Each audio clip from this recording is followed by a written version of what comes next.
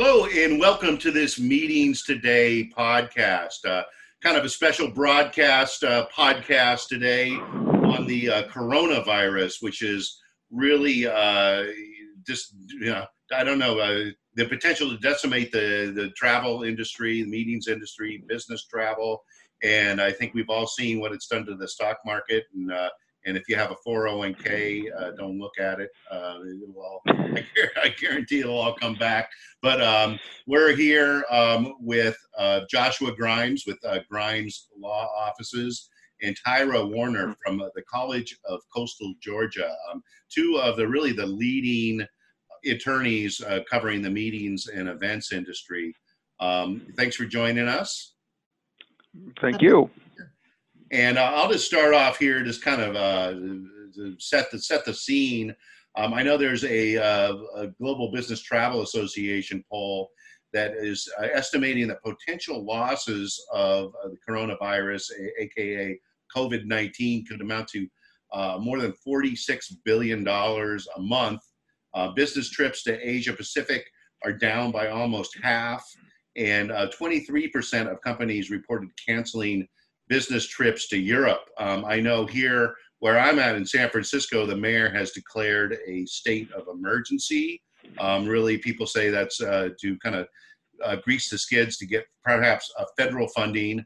But I know there's just there's too many conferences and conventions that have been canceling to even keep track on. But a few of the big ones are the International Medical Device Regulators Forum in Singapore. Goldman Sachs canceled its annual partners meeting. The world's largest mobile telephone conference, the Mobile World Conference in Barcelona, canceled. The International Trademark Association in Singapore, their annual meeting is no longer. The dominoes seem like they're falling, especially in Asia Pacific. But I know in the U.S. there are a lot of reported cases. Let me start off with whichever one of you wants to start off and jump into this mess and tell planners what they should be thinking about, especially from a legal perspective. What should planners be thinking about? Tyra, why don't you start? Okay, I'll be happy to. Well, I think, I think the big thing on everybody's mind, right out of the gate is, can we terminate our contracts without liability? That is, does coronavirus create a force majeure situation for us? That's the first thing that I've been hearing from planners. And, and my advice to planners, has been, well, you really need to look at that force majeure clause and remember that the force majeure clause, as far as terminating your contract without liability, that is, without having to pay any kind of cancellation damages, only applies if coronavirus or COVID-19 makes it truly illegal or impossible, or depending on how your force majeure clause is written, makes it impracticable for you to hold the meeting or for the facility to host the meeting. So for these conferences that are being held in Asia, in Singapore, or in China or somewhere like that, then it's a little more you can see the direct effect a little more for a conference that's in Cleveland, maybe not quite so clear that it's actually making it illegal or impossible to hold. This is where I'm seeing, instead of actually the coronavirus making it illegal or impossible, we're looking more at the fear of the coronavirus, making people afraid to go to conferences, and fear isn't a force majeure. And I think that's right. And I would just add on to that. And let me say, one of my clients was a major exhibitor at the MWC conference in Barcelona, which got canceled. So I got thrown into this and have had to try and pick apart a number of challenging force majeure clauses.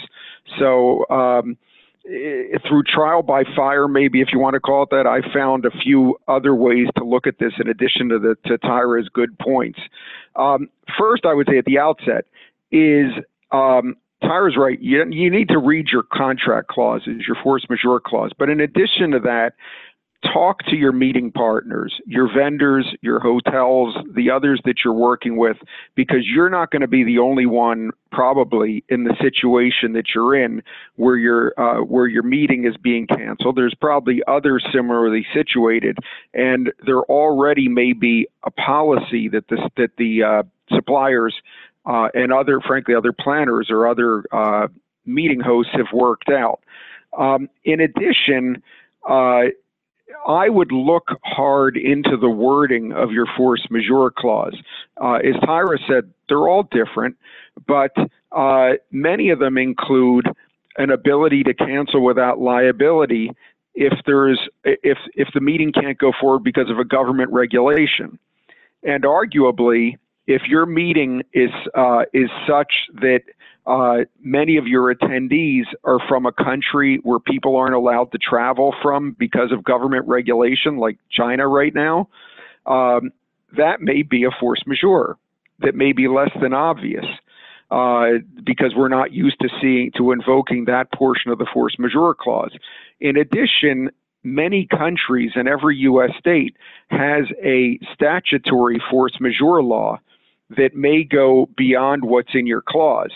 So in the case of the MWC conference in Barcelona, the Spanish Civil Code, I believe, offers some relief outside of the contract. So I would just urge people to look at what may not be so obvious in their force majeure clauses and also in the law of the place that they're meeting to see if that gives you any additional leverage to get out of a contract. And I would just add too that I mentioned that San Francisco has just declared a state of emergency, and I know Facebook canceled its F8 conference here. How does that figure into anything like this? If a jurisdiction maybe announces a state of emergency? Go ahead, Josh. Well, I think it depends on the particulars of that. If they're saying that people shouldn't meet, like some countries I know, and I'm not familiar specifically with what San Francisco's done, but some countries have banned meetings of gatherings of more than 1,000 people, which could have impact, if Japan were to do that, could impact the Olympics or could impact a lot of sporting events or other gatherings. Mm-hmm. If that's what's happened, then a governmental action or regulation has made the meeting impossible or illegal. That's so that would that would clearly be a force majeure. If they're just saying, well, we're declaring an emergency because we want people to do things like wash their hands and not gather in big groups, and if you feel sick, you should do this or that, but they aren't actually banning a meeting, it would give you less leverage to cancel for force majeure. And it also raises a good issue. One of the things that I've found in some of my clients' force majeure clauses that they've asked me to review are some of their force majeure clauses are a little more vaguely worded, and instead of talking about governmental travel regulations, they just say travel bans. Mm-hmm. And so they're trying to say that their own companies have declared travel bans, and that should be a reason for them to declare force majeure. And I kind of say, I try to explain to them that would be like me saying, I'm not going to allow myself to travel to Dallas, and therefore I have to be able to get out of my plane ticket without any penalty. And of course you can't declare your own travel force majeure. So I would say that's another thing to sort of be wary of, is if your own company declares that you're not allowed to travel somewhere, that probably isn't going to count as a force majeure.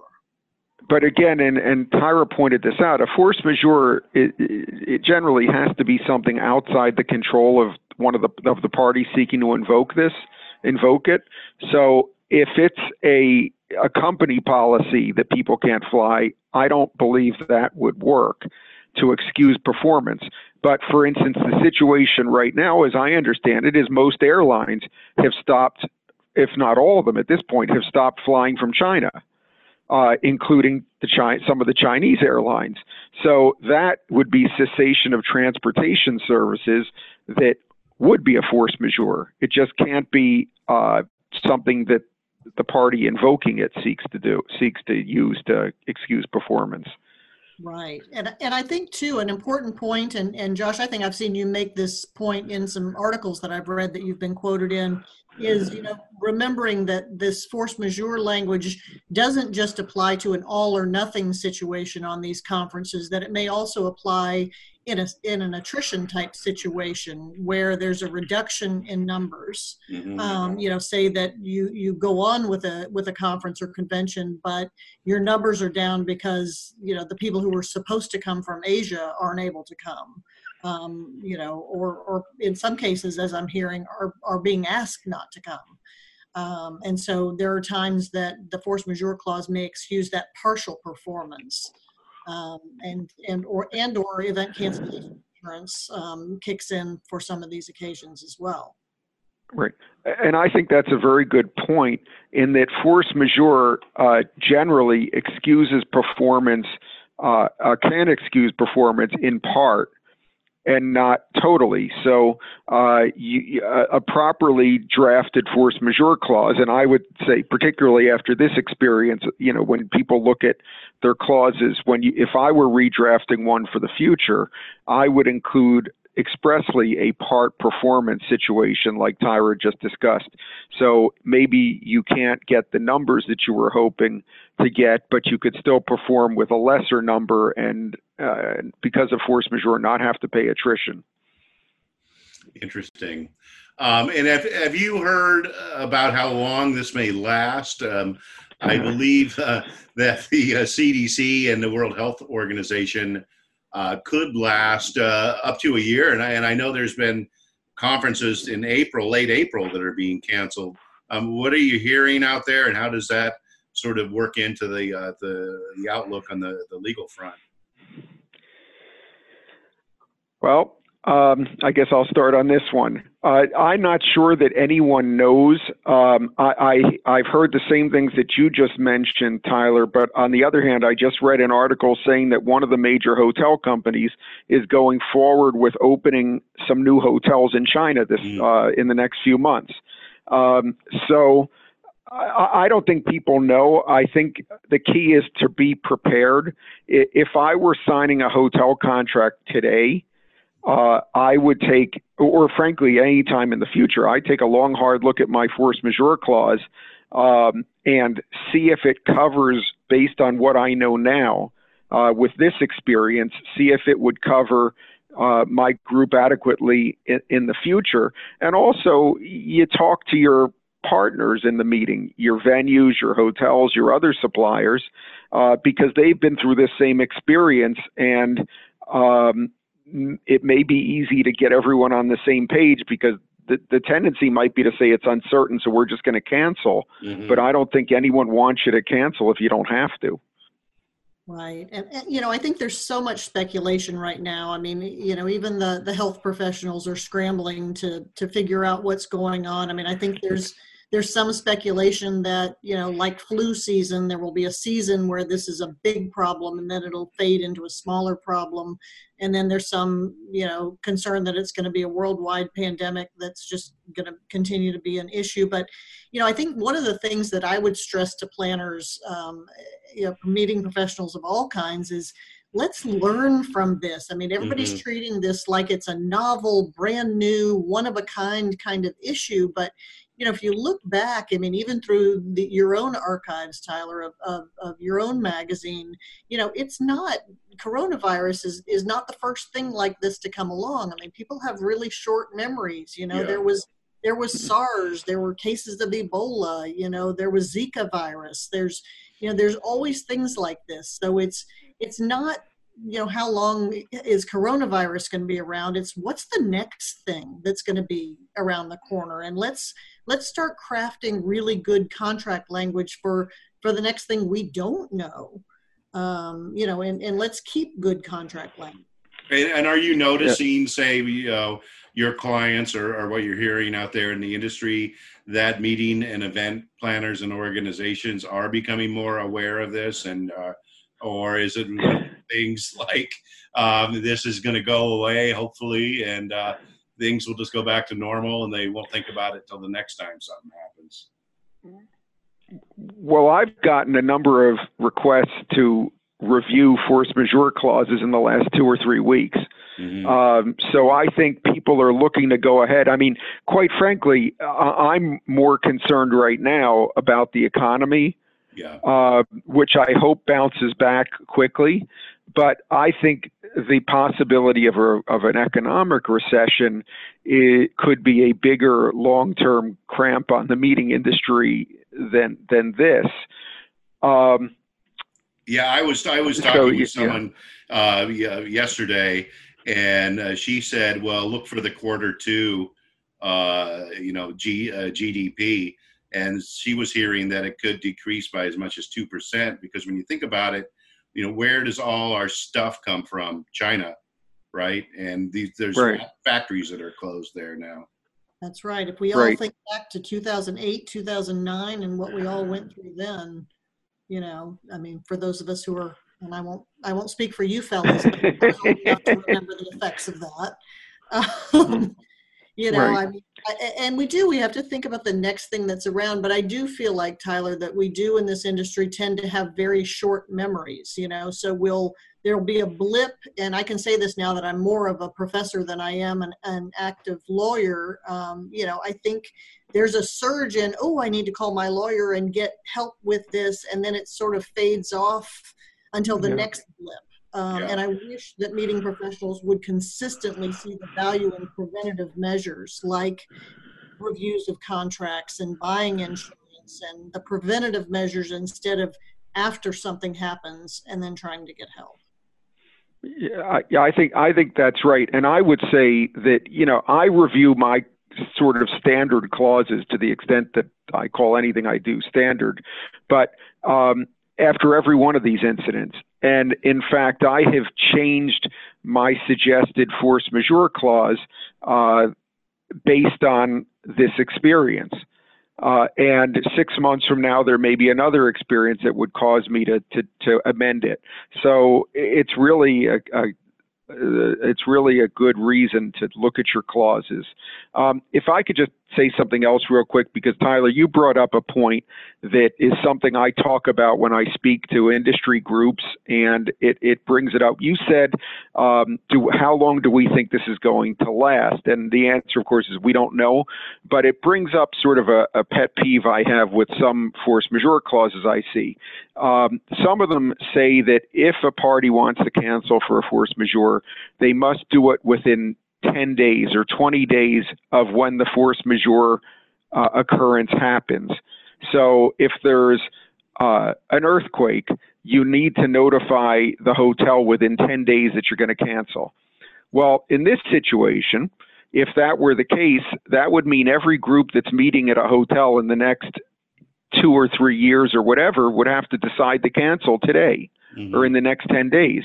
I don't see what the point is of that. In most situations, there's an advantage to letting things play out, because this situation could improve in the next, month or 2 months, and the catastrophe we're having now will subside, and there will be no reason to cancel. But if I have a meeting 9 months from now and I need to make a decision within 10 days, I might choose to cancel. Yeah. So if you're going to include that kind of deadline on invoking a clause, I would think long and hard about it. That's a really whether it makes sense. That's a really good point, because that's language I usually include in a force majeure, and it makes sense in a sort of immediate occasion like a hurricane or a tornado or a whatever, but it sure doesn't make sense in this occasion, which goes to not just dropping in standard clauses, but really thinking through. Well, as I say, I think you learn something from every experience. Yeah. And there's an example maybe of where that happens. Well, and then I don't know if you guys have anything else to add, but before we sort of wrap up, I would be remiss in not, reiterating what the World Health Organization has said, especially to people who operate hotels, meeting facilities, is the importance of having, sanitizing hand rub dispensers in prominent places, letting people know to wash their hands, and that includes people working at the venues, contractors, and making sure to continually educate everyone who comes to a large gathering.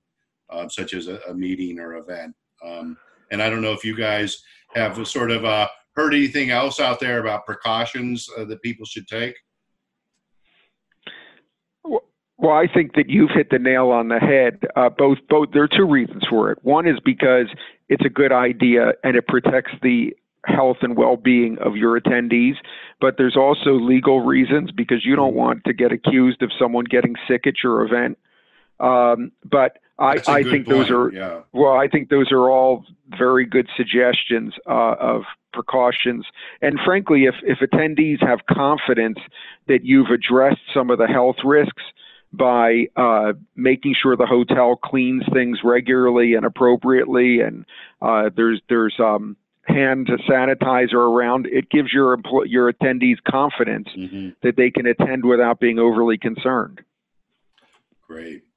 Well, thanks. Anything else you guys have to add about this subject? I think we covered it pretty good, and yeah. And I really do think this is a fairly unique occurrence that kind of should give everyone pause and look to the future for when something else like this inevitably crops up. It's not, something necessarily like a hurricane that comes and is over and everyone recovers. This, who knows how long this is going to last? Who knows if it's going to mutate into something else? Who knows what the next thing is?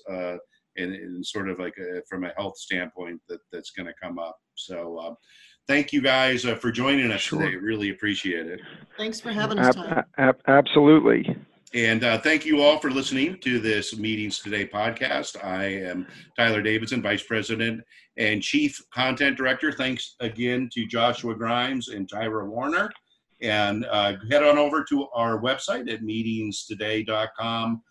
We also have a great risk management, a few articles regarding specifically COVID-19 from Brenda Rivers. So there's some great, very actionable tips there that you can check out. So head on over to meetingstoday.com. We also have our podcast section. If you liked what you heard today, we have many other topics from industry leaders that have been discussed. So thanks for joining us and have a wonderful rest of the day.